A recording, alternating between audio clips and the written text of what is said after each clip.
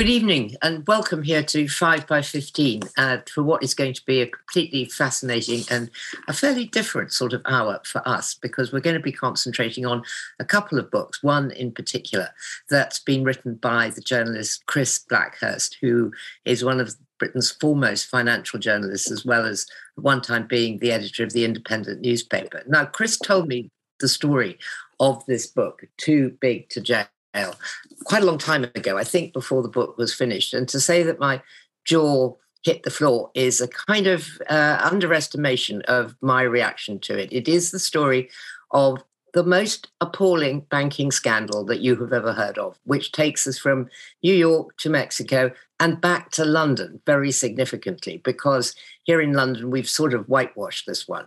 And he's going to be in conversation with someone who's very familiar to 5 by 15 audiences, our friend Oliver Bullough, whose most recent book is called Butler to the World. And Butler to the World looks at why London has become really a kind of sink pot of corruption and corrupt practices, and has allowed the world's really dirty money to swim around with very, very little regulation. So I know this is going to be a brilliant conversation. We're going to hear about the story of the book and then come into all the stuff that's in Oliver's book. And I couldn't be more thrilled to have them both together. Very simple format. They'll talk for about 45 minutes. So do start putting your questions. And I know you will have a lot. Get them into the chat as soon as you can. The books are available from our bookseller, Newham Books, and the details of both the books will be in the chat. So I couldn't recommend this one too highly. And as I say, Butler to the World is also a fantastic read and full of extraordinary stories about what people get away with in our country in our name. So no further ado, over to you, Oliver. Thank you very much for hosting tonight's event. Thanks very much, Rosie. Thanks very much for everyone for being here. I cannot tell you how much I enjoy this book. Well, enjoyed, if that's the word. It's a bit like one of those John le Carré books that combines sort of really grotesque gangster behaviors, and then you realize by the end of the book that the seriously grotesque behavior, that the kind of grotesque squared, is all taking place in the very tall towers in Canary Wharf or the City of London. It is written like a thriller and absolutely brilliant, and really pleased to have the chance to ask Chris some questions about it. Now, at the heart of the book, this is a story about HSBC.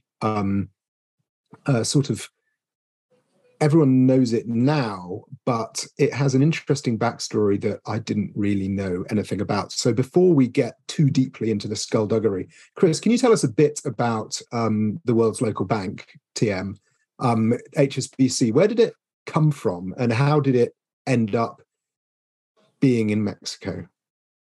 Well, very simply, HSBC's Hong Kong and Shanghai Banking Corporation was founded in Hong Kong in the 1860s by a man called Thomas Sutherland, who was a Scot.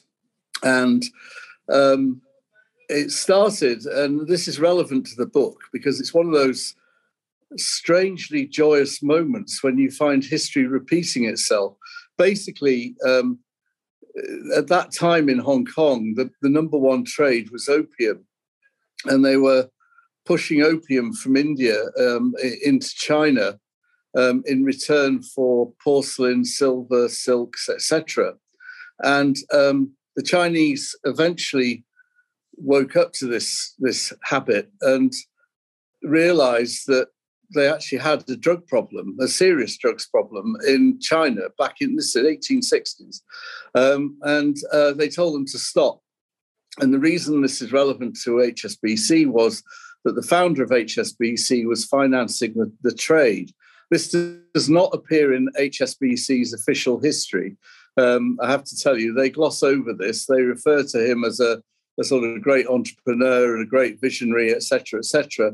But the trade was opium. And what was interesting was that the Chinese effectively ordered a stop, told them to stop. The British government, the British Navy, Her Majesty's Navy, went into bat for the opium financiers in Hong Kong. I mean, can you imagine if that happened today?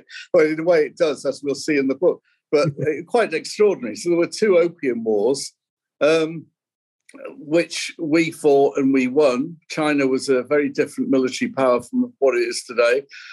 We won, and China was humiliated. But that was the beginning of HSBC. That they got from then it became known as its nickname across the banking world was Honkers and Shankers, and it acquired this strange culture, which I go into some detail, which is they believed it was based on sound Scottish banking principles. The idea that Scots are very good at banking and they're very good at managing money, and I mean, it's a bit of a stereotype, a bit of a joke as well when you realise what happened with Royal Bank of Scotland and HBOS, and they created this culture of being extremely disciplinarian, almost running the bank on military lines. They didn't call their staff weren't called managers; they were called officers. Lots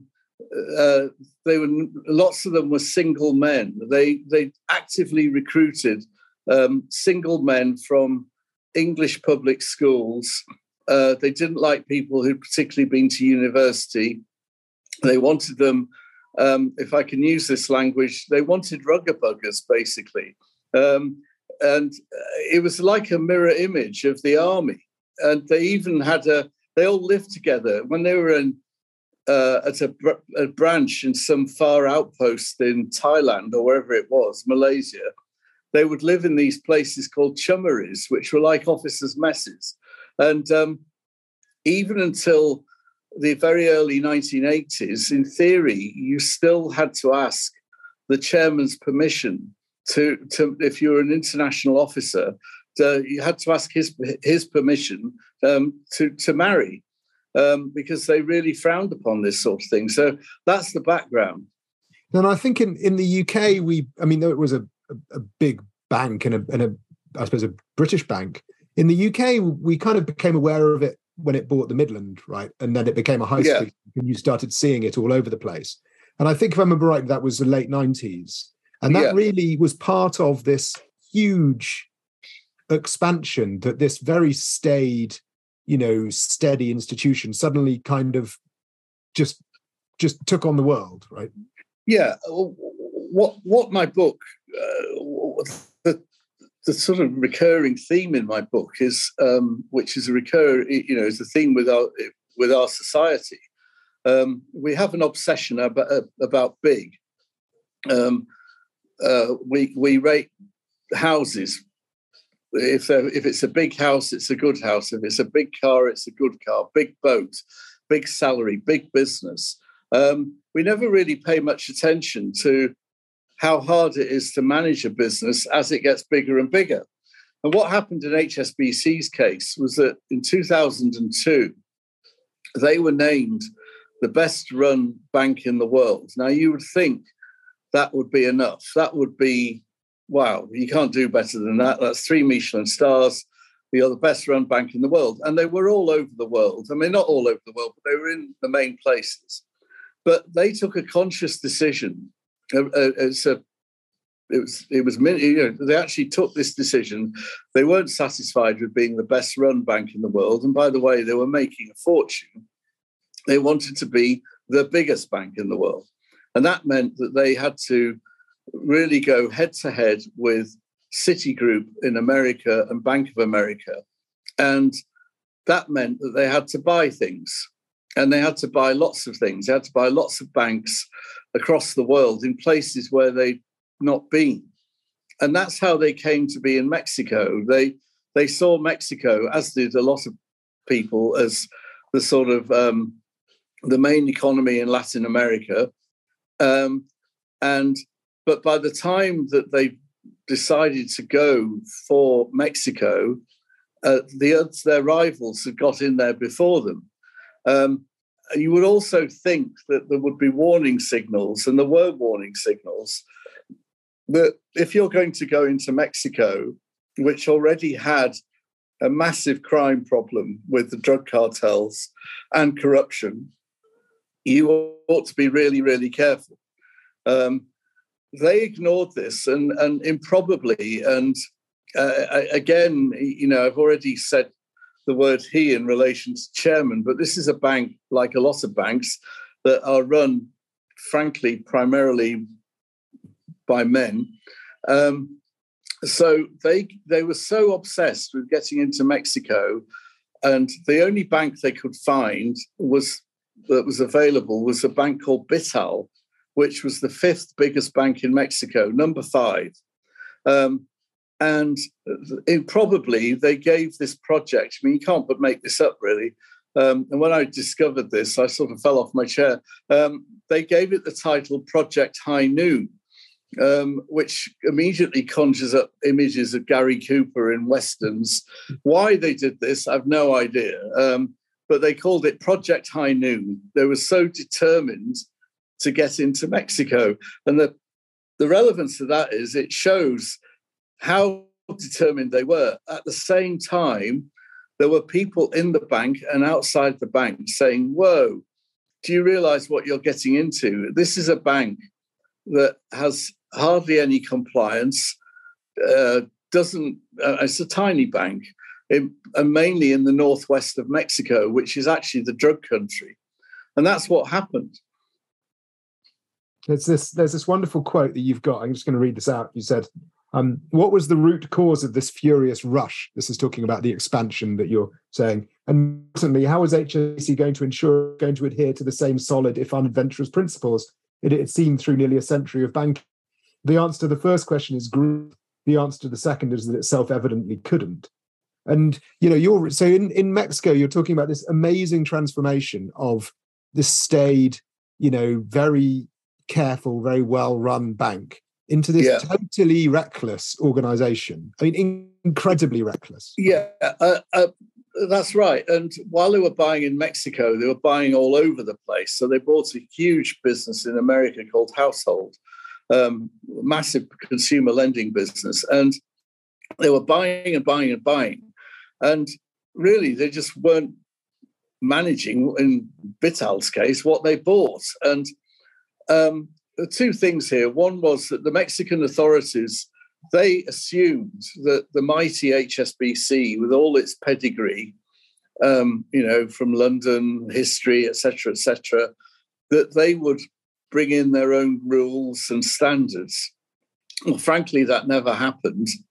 And the second thing was that they realized very quickly that Mexico was literally a gold mine, and they set about, the very first thing they did almost was build an enormous tower in the center of Mexico City, when in fact what they should, which is part of the male banker's obsession with having huge phalluses in the sky. I mean, they all go in for this sort of stuff. And there's a section in the book about this, but what they should have been doing is putting their house in order with the thing they bought, but they didn't do that. And then the ultimate irony, I suppose, is that throughout this period, the bank was being run by Stephen Green, who in the city was referred to as God's banker because he is actually an ordained priest, and he preaches from the pulpit on Sunday mornings, and he's written books, and I've interviewed him on ethical capitalism. So he was at the top of the bank, he was in charge, but it just give you a statistics in my head. I think this is right. They went from 167,000, which is a lot of people, 167,000 employees, to 333,000 employees in the space of 3 or 4 years. Now, that's 333,000 people. And they did this in a very short period of time. How you manage that, how you control what they're doing, I've no idea. And those people are not all rugby playing ex-public schoolboys, right? I mean, presumably, eventually you run out of rugby playing ex-public schoolboys and have to widen your search criteria. Yeah, what they did in Mexico, and this inflamed the Mexicans because they didn't put in permanent staff from London. They weren't permanent. They were on rotation. And there's a part of the book where I talk about one of their bank supervisors being invited to dinner at this guy's apartment in Mexico City, and the guy sort of showing off about the apartment. And what he doesn't realize is that the bank supervisor had been there about 6 months previously with the same identical furniture and the paintings on the wall, because it was a leased apartment for their senior people. And he just found this insulting. He felt really insulted. And as he said in the book, they never bothered to learn the language. They just didn't bother. What happened was that Vital, which became HSBC Mexico, the Sinaloa drugs cartel, run by Chapo, El Chapo, who, in a way, and this is a mirror of HSBC. Some people might find that an odd thing to say, but if you strip away Chapo's murderous barbarism and the horrible things the cartels do, and they are totally abhorrent, behind all that is actually a massive business. And he had the same business ambition as HSBC. He wanted to be the number one drugs baron in the world. They wanted to be the number one bank, and they all came together. Let's hear a little bit about El Chapo before we move on to this beautiful friendship that arose between the two sides here. Talk a little bit about what El Chapo. Where is Sinaloa? What is the Sinaloa cartel? Sinaloa, it's in northwest Mexico. It's very rugged mountain country. Lots of it is jungle. Very hard to penetrate. Feels a long way from anywhere. Certainly a long way from Mexico City. The main town up there is a town called Culiacan. I think I pronounced it right. And Chapo was the main crop, and again it comes full circle. So in the late 19th century, they put railways through parts of northern Mexico, and Mexico, became a bit industrialized. It was still very agricultural. The people who put the railways in were Chinese, and they brought with them, as a form of relaxation, their opium. And they brought some seeds, and they planted the seeds in the soil. And I don't think they were expecting very much at all. But to their delight, they discovered that this part of Mexico has the ideal climate for growing opium and marijuana. And the drugs trade is far more profitable.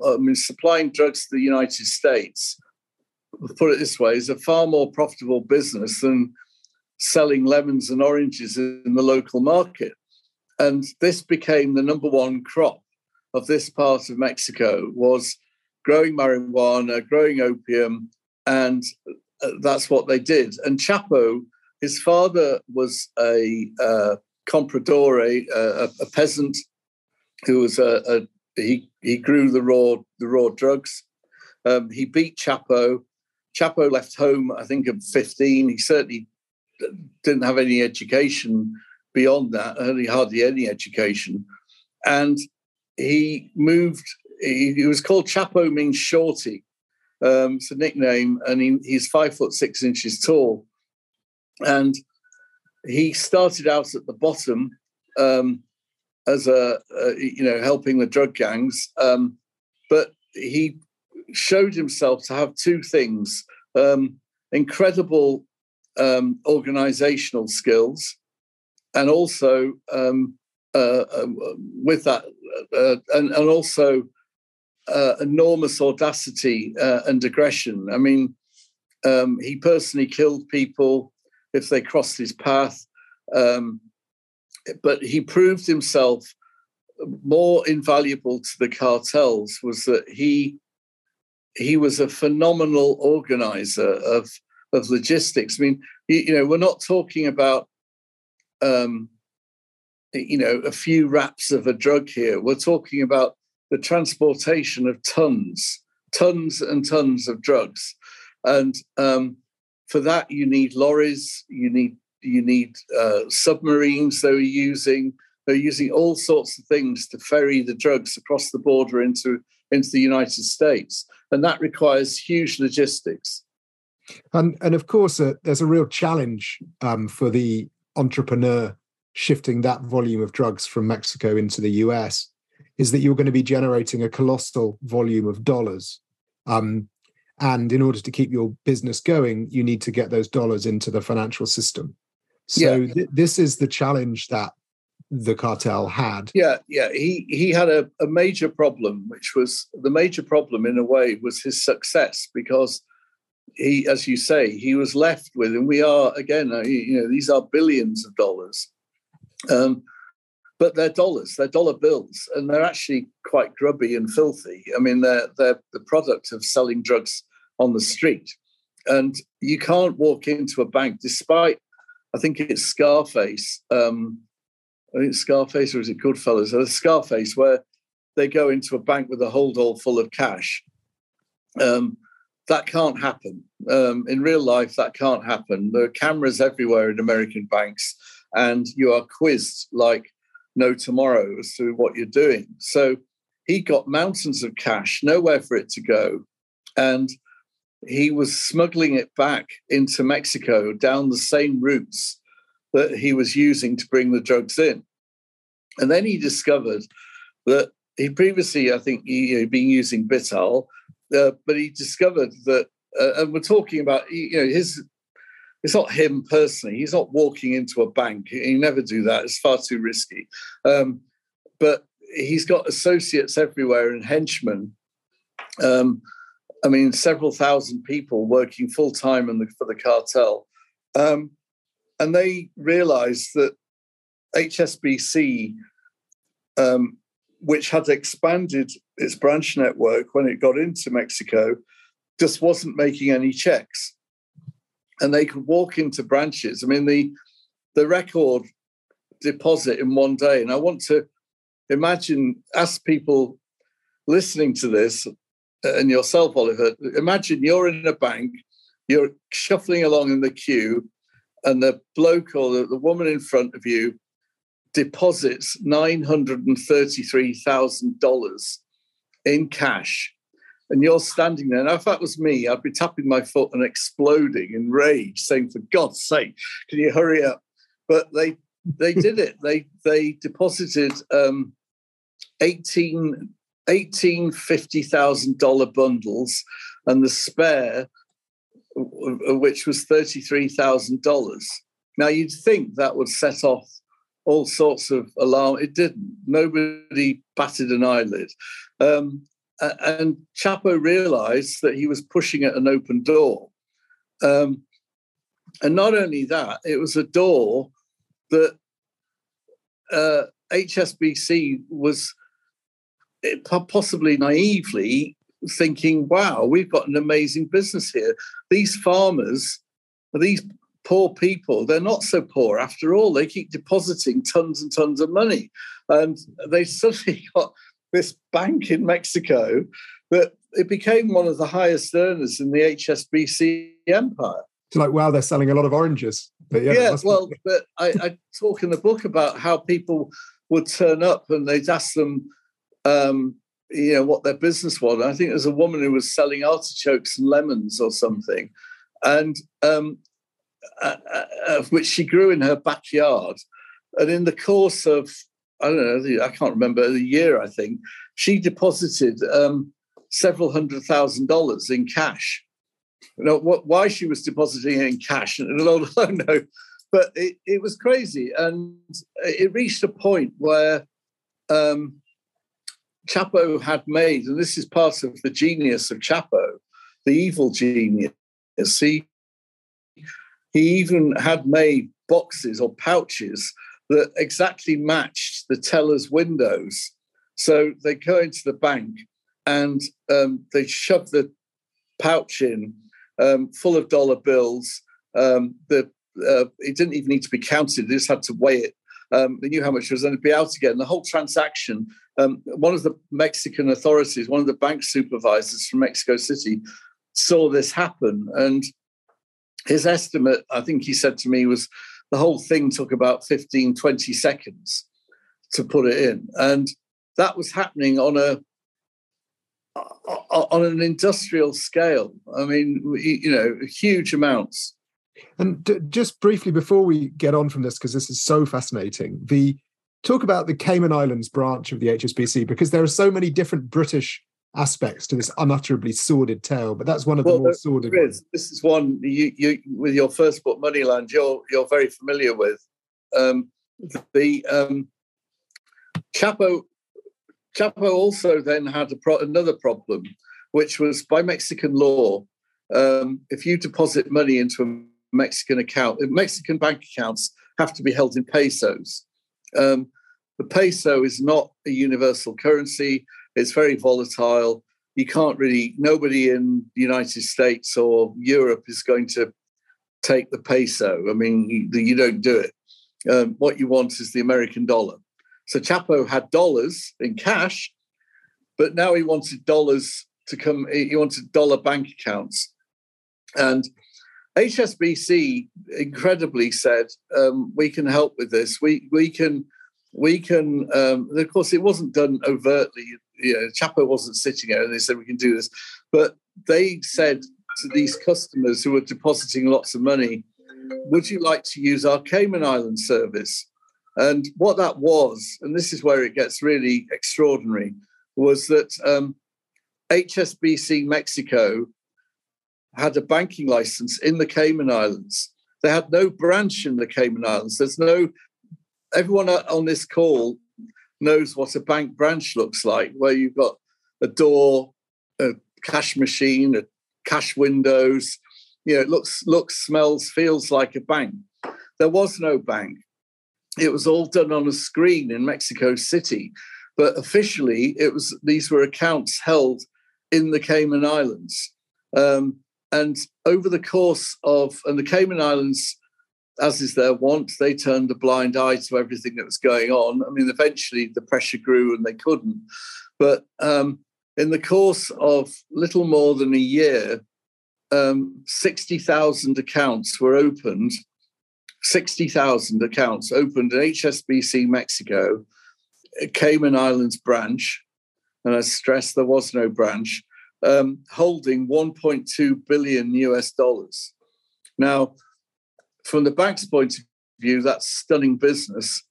From anyone else's point of view, you think, my God, the warning bells, the red lights should have been flashing. Who in Northwest Mexico has got $1.2 billion? Well, there's only one person.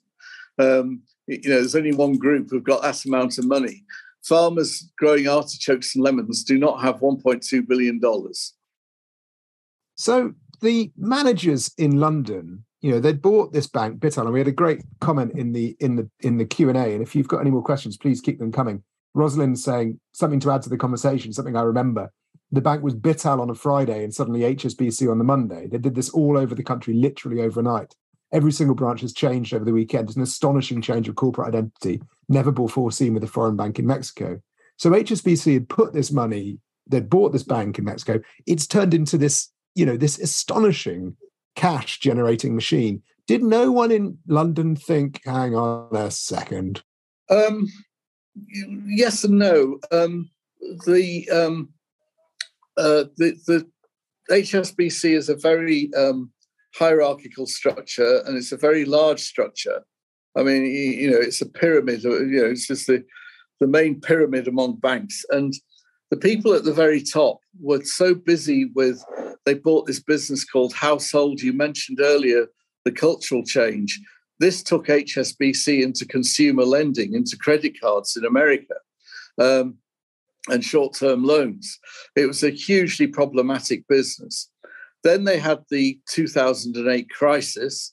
But at the same time, because they wanted to be the world's biggest bank, if you're going to be the world's biggest bank, you need an investment bank. You need a part of the bank that deals with business deals, like JP Morgan, Morgan Stanley, Goldman Sachs. So they set up, drove an investment bank. So all this activity was going on. And they weren't just buying in Mexico. They bought in Argentina, they bought in Brazil. They went right across the world buying things. Now, back to Mexico, the local managers, there's one guy who goes up country to investigate what's going back on. He comes back and he's horrified. And he says that, because the other thing I've not mentioned is that in Mexico, they have a phrase called the silver or the lead, which is you take the money or the lead, and the lead is the bullet or your shot. And it's used a lot, the silver or do you want the silver or do you want the lead?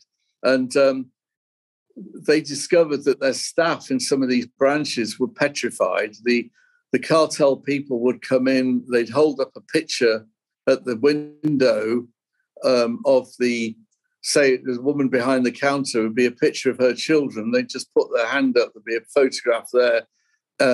She got the message, take this money or your children die. They were petrified.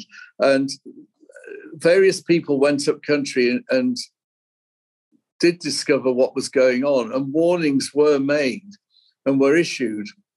But they thought that just by changing the compliance people and putting, as they saw it, better compliance people in, that would solve the problem. Now, the problem about compliance, which I'm sure you know about with your books, is that compliance in banking is the poor relation.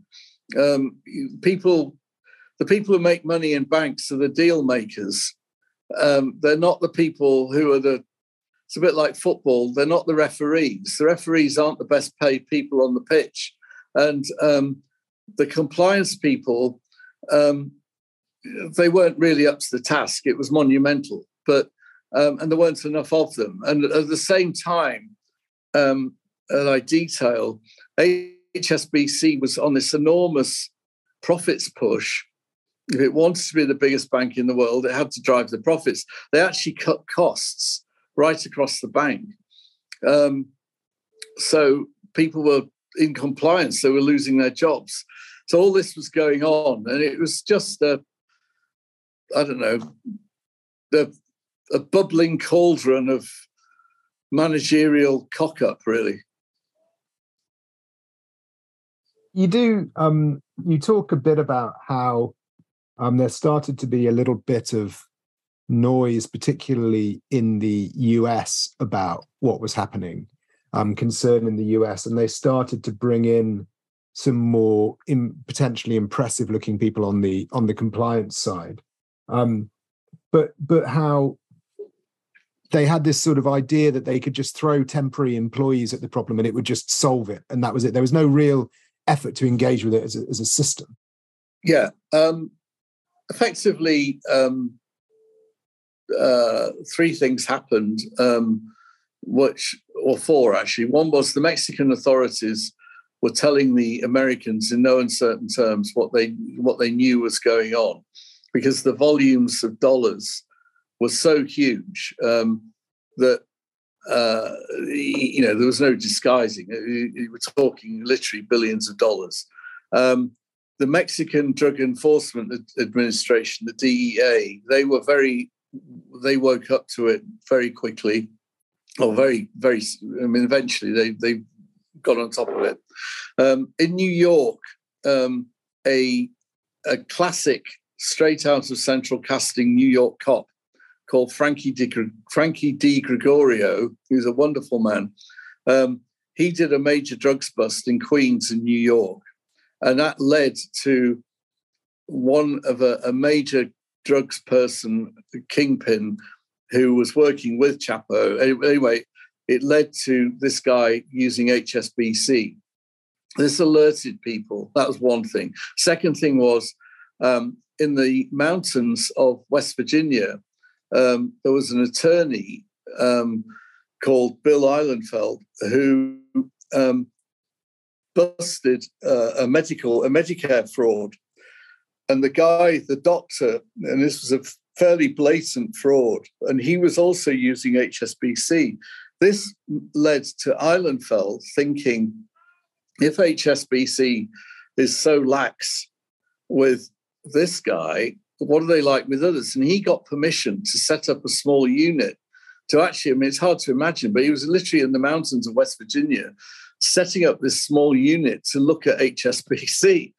And then the third thing, which you allude to, is that HSBC's solution, when they started to become aware, was classic. It was the classic throwing of quantity rather than quality. So they just went out and effectively hired an entire anti-money laundering department, which they based in Delaware. But this was proved to be their undoing, because one of the guys they hired was a guy called Everett Stern. And Everett Stern had previously applied to join the CIA and had been turned down. And he was very frustrated, wanted to serve his country. And he answered an ad for somebody to join the anti-money laundering program of a major bank, international bank. That was HSBC. And when he got to Delaware, he couldn't believe what he was seeing. He was literally finding horror after horror of clear, blatant money laundering. But nobody in the bank seemed to be taking any notice, taking it seriously. And when he was drawing it to his supervisor's attention, they would literally tell him to go away. And he was paid by these people were being paid by the quantity of files they were going to, not by the number of cases they found, but how many files they managed to get through, which was completely the wrong way to be doing it. And he actually, incredible. He went back to the CIA and said to the CIA guy who interviewed him, "I've got some information for you." And he became a whistleblower. And that's when everything started to come together against HSBC. Good question in the Q&A. I'm just asking whether HSBC employees were taking kickbacks. I mean, you mentioned that, particularly the staff in Mexico were offered the choice, the sort of silver or lead choice. If they weren't being killed, does that mean that they were people being paid off, or was it more kind of just intimidating? I talk about, there was a case that was found, some cases were found where some branch managers in northern Mexico were clearly on the take and knew what was going on. There were suspicions about some of the people in Mexico City, one guy in particular, but a lot of it was really fear. I mean, I think we don't possibly, it's hard to imagine just how embedded and endemic the cartels are. And they rule entirely through fear. And the Sinaloa, which were the biggest, you do not cross them. I mean, that's it. You don't. And, to ram that message home, they, as I say, they'd regularly leave bodies hanging from bridges with signs on. They were brutal beyond belief, and it was a mixture of both. And there's a question for me asking if I was surprised by this story, considering all the research I've done. I think it's the details in a way. I mean, we know that there's this huge volume of money laundering, but the details of the sort of sordid nature of the corruption, the special sized briefcases and all that. I mean, it's also sordid, isn't it? I mean, that's what's so amazing. I think it's the collision of sordid with a banker's supposedly pucker as HSBC. If this had been, years ago we had a bank called Bank of Credit and Commerce International, BCCI, that was riddled with corruption. This was not BCCI. This is HSBC. For heaven's sake, it's HSBC, and it's that cocktail coming together of these sordid, as you use the word sordid, goings on in Mexico with a massive tower at Canary Wharf, and but they did become, by the way, at one point they became the world's biggest bank. They reached it. They got there. Achievement unlocked. But they do. Then we have enter one of my personal heroes, Senator Carl Levin, who ran the Senate's Permanent Subcommittee on Investigation, and who I think has done some of the most valuable work. Did the most valuable work for decades in terms of uncovering the real secrets of criminality, of complex criminality, in an incredibly valuable way. I mean, a unique way. So, can you talk a little bit about him and a little bit about what he was doing with regard to HSBC? Yeah, Senator Carl Levin is a genuine, towering figure of late 20th century American politics, American life. When he died not that long ago, the New York Times ran a front page obituary. President Biden was, all the politicians were beside themselves with tributes. He was a lawyer, but son of immigrants in Detroit, and was believed passionately in two things: America and how can I put it? Upright, honourable behaviour. And those were the two things that sustained him. And he eventually became a Democrat senator for Michigan. And he was the longest serving Michigan senator. And he used his law and his beliefs to investigate. He eventually became chair of a Senate it's called the Permanent Subcommittee on Investigations, shortened to PSI, and it's probably one of the most powerful committees in Washington. And under Carl Levin, they exposed malpractices at Ford, Goldman Sachs, Enron. I mean, just the list goes on and on and on. And to be honest, I found myself, in fact, I'd say this in the book, I myself read law at university, and none of my cohort ever became public lawyers. They all went off to become city lawyers or the commercial bar. And I found myself looking at some of the characters who in the end went for HSBC, Carl Levin being the biggest, and thinking, in the UK, we simply do not have people like this. It is such a gap in our public life. We don't have them. Occasionally we use a High Court judge to hold an inquiry, but Levin was repeating myself, was a towering figure, incredibly meticulous, careful, and he took upon he said to the people on his committee, to the full-time staff, I think we should take a look at HSBC. I'm hearing things. And then he said something that, again, which happens all too rarely these days. He said to them, and I interview a couple of the people who worked for him in the book, that he told them to take as long as they want.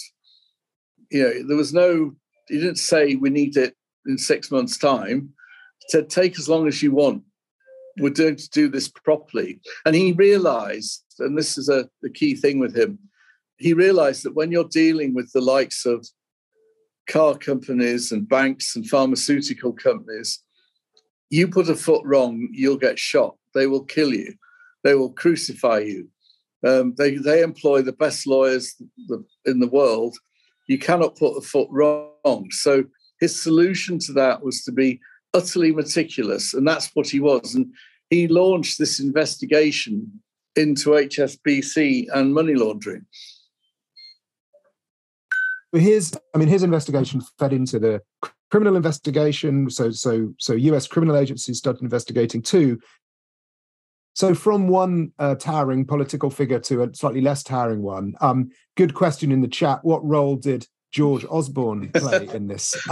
Let's dissect the possibly less a role in this that may play less well in the history books. Yes, what happened was, moving very quickly, is that all these different inquiries came to a head, and the Americans said very firmly, and at this point HSBC was really on the rack. They were being told, we're coming for you, and we're coming for you big time. And they were so horrified by what they'd seen, they wanted to bring criminal prosecutions against the bank. And as I say in the book, Frankie Di Gregorio, the New York cop, he'd even been with his team to London and interviewed senior people at the bank. It was that serious. So the Americans, the Departments of Justice, wanted to go for HSBC. Interesting thing was, they were very conscious that no banker was jailed over 2008. And this was a haunting, recurring theme for the Americans and also for the British and other countries. No banker was jailed in 2008. So we're now 2012, and the Americans make it plain to the Financial Services Authority, as was in the UK, and to our government, that they are going to bring prosecutions against our biggest bank. And out of the blue, and what's in the book is the email traffic between the different officials on the American side. And then what happened was that literally George Osborne wrote a letter to Ben Bernanke and Tim Geithner, who were the two most senior American. They were his equivalents in America, effectively. And basically the threat was, if you do this, you run the risk of bringing down HSBC. Not only that, the FSA went on, you run the risk of bringing down the entire banking system. Now, this caused the Americans, and he lobbied very hard, did Osborne. I mean, he spoke at the 2012 Conservative Party conference in Birmingham. He stood up and told the Tory conference that he was going to crack down hard on bankers. He then got on a plane to Tokyo to that year's IMF meeting, where on the side of the conference, he met Geithner and Bernanke. He'd arranged to meet them to effectively push the case as to why prosecutions against HSBC were a bad idea. The Americans, want for a better word, they panicked. They thought, they believed him. And it later turned out that no evidence was ever offered as to whether there was no analytical evidence offered as to whether it would be the case. If you prosecute, I mean, seriously, if you prosecute 3 or 4 senior bankers at a bank the size of HSBC, is it really going to make all the people who have banked with HSBC to stop banking there? Is it really going to even go on and lead to the collapse of, Western banking? In my view, and others quoted in the book, nonsense. But this was the point being made. And Osborne also tried to make another argument, which was dismissed, which was that he claimed that HSBC was being singled out because it was British and non-American. And the Americans just poo-pooed this completely and said, you're joking. It's got nothing to do with that. And his argument won, and that's what happened. And instead of bringing a prosecution, criminal prosecutions, which might have seen HSBC bankers go to jail, HSBC agreed It's admitted everything, by the way. Everything I've said on this call was admitted.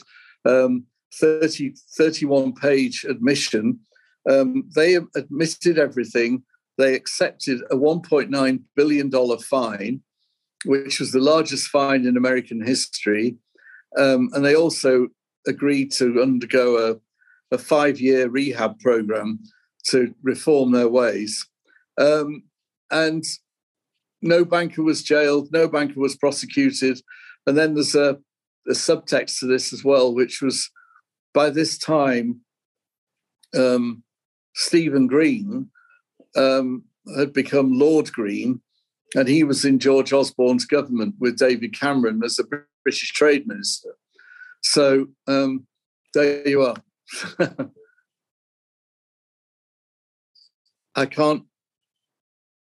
I was on mute. $1.2 billion is about 4 months. 1.9. Sorry, 1.9. Okay, 1.9 is about 6 months worth of cash payments into HSBC Mexico. I mean, it was they did pretty well out of that. Well, it's actually worse than that. $1.9 billion, record amount in American history, a huge amount of money. But $1.9 billion was actually only 5 weeks' profit of the entire bank. And the way these banks calculate, I mean, I always think it's a bit like when you read about a footballer being fined a week's wages in the Premiership and you think that's really going to hurt them. It's a bit like that. And, it's written down as the cost of doing business, and they sail on. A few questions in the chat I want to rattle through while we've got the last 8 minutes or so. Do you think members of the board were aware of the money laundering, or were they just sort of, see no evil, hear no evil about it? I mean, I'm wondering to what extent, if there had been criminal prosecutions, how high it could theoretically have gone had it gone? I think they would have gone very high. I've got to be careful for libel reasons.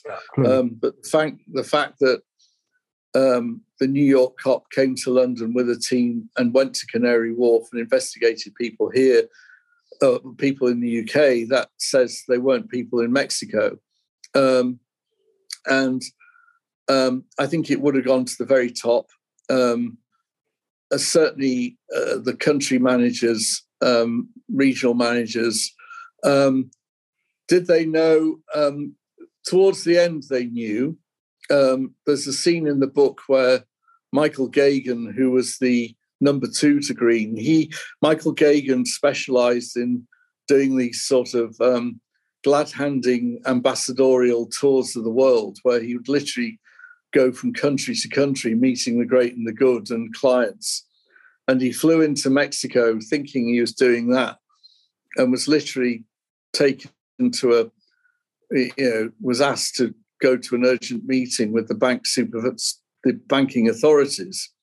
And that's when, they describe the look on his face when he was told what was going on. And he knew from then on. Did they know before? Well, warnings were simply ignored.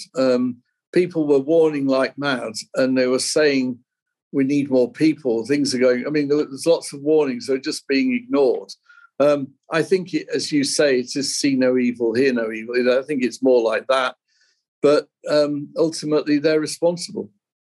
So what happened to HSBC Mexico? A question from Emma Coe in the chat. What happened to HSBC Mexico after this? And I suppose also she asked, what happened to El Chapo? HSBC Mexico survives, doing very well. Now, much more tightly run. El Chapo, and this is a point made in the book. El Chapo eventually, I mean, he just a bit more about El Chapo. I mean, El Chapo was not just a barbaric criminal, but he was also a folk hero in Mexico to many people, partly because the Sinaloa cartel, I mean, they would, during COVID, they handed out food parcels. They handed out SUV trucks when parts of the area were flooded.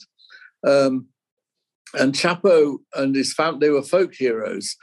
And he escaped twice from prison, each time using incredible escape techniques. I mean, the one that's most famous was the mile-long tunnel that was dug under his cell in the high-security prison. He literally, the only part of the cell where he wasn't on camera was the shower and the loo.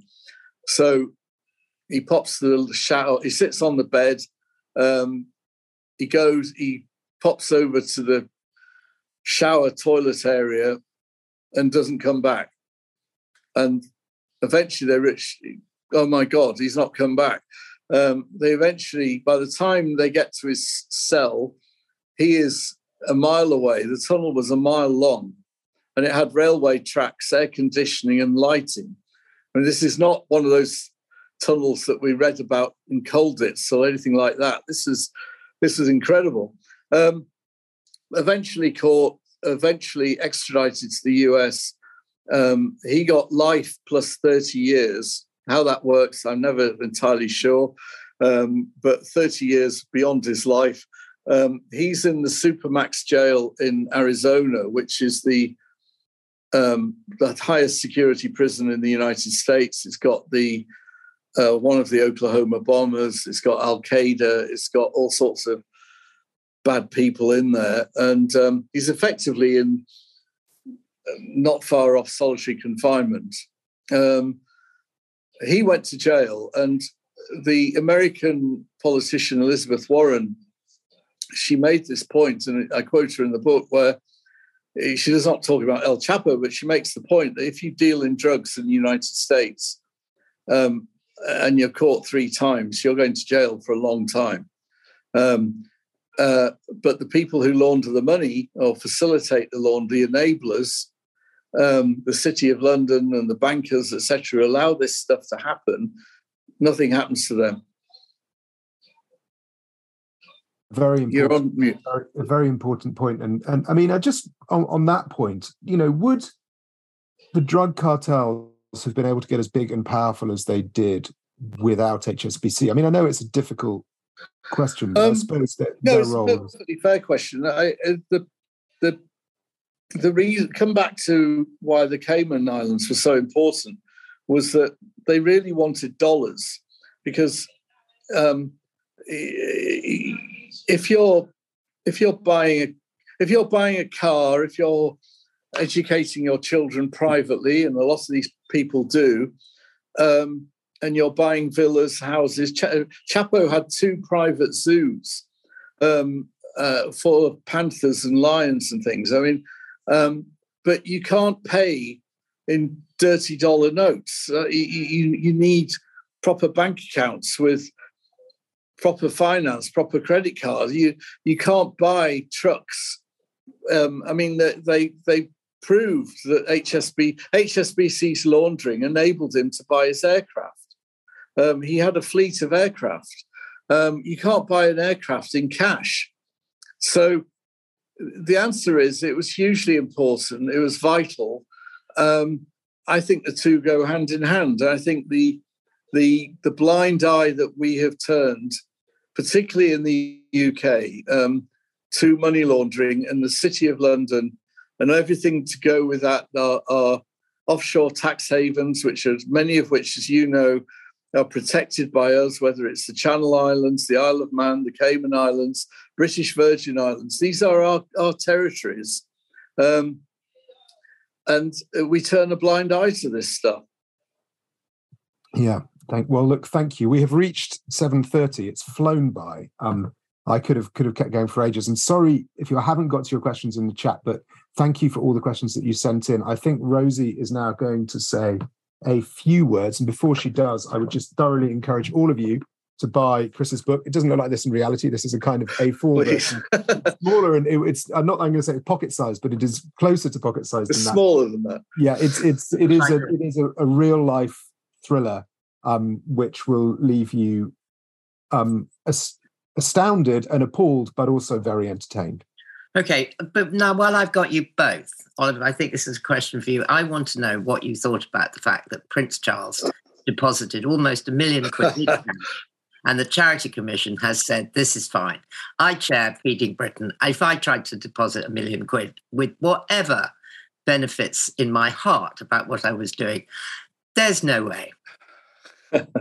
I couldn't agree more. I don't even know where to begin with that story. I mean, I know that the world is different if you're a member of the royal family, because that's what being a member of the royal family is. But it's so extraordinary that I don't even know where to begin knowing what to think about that.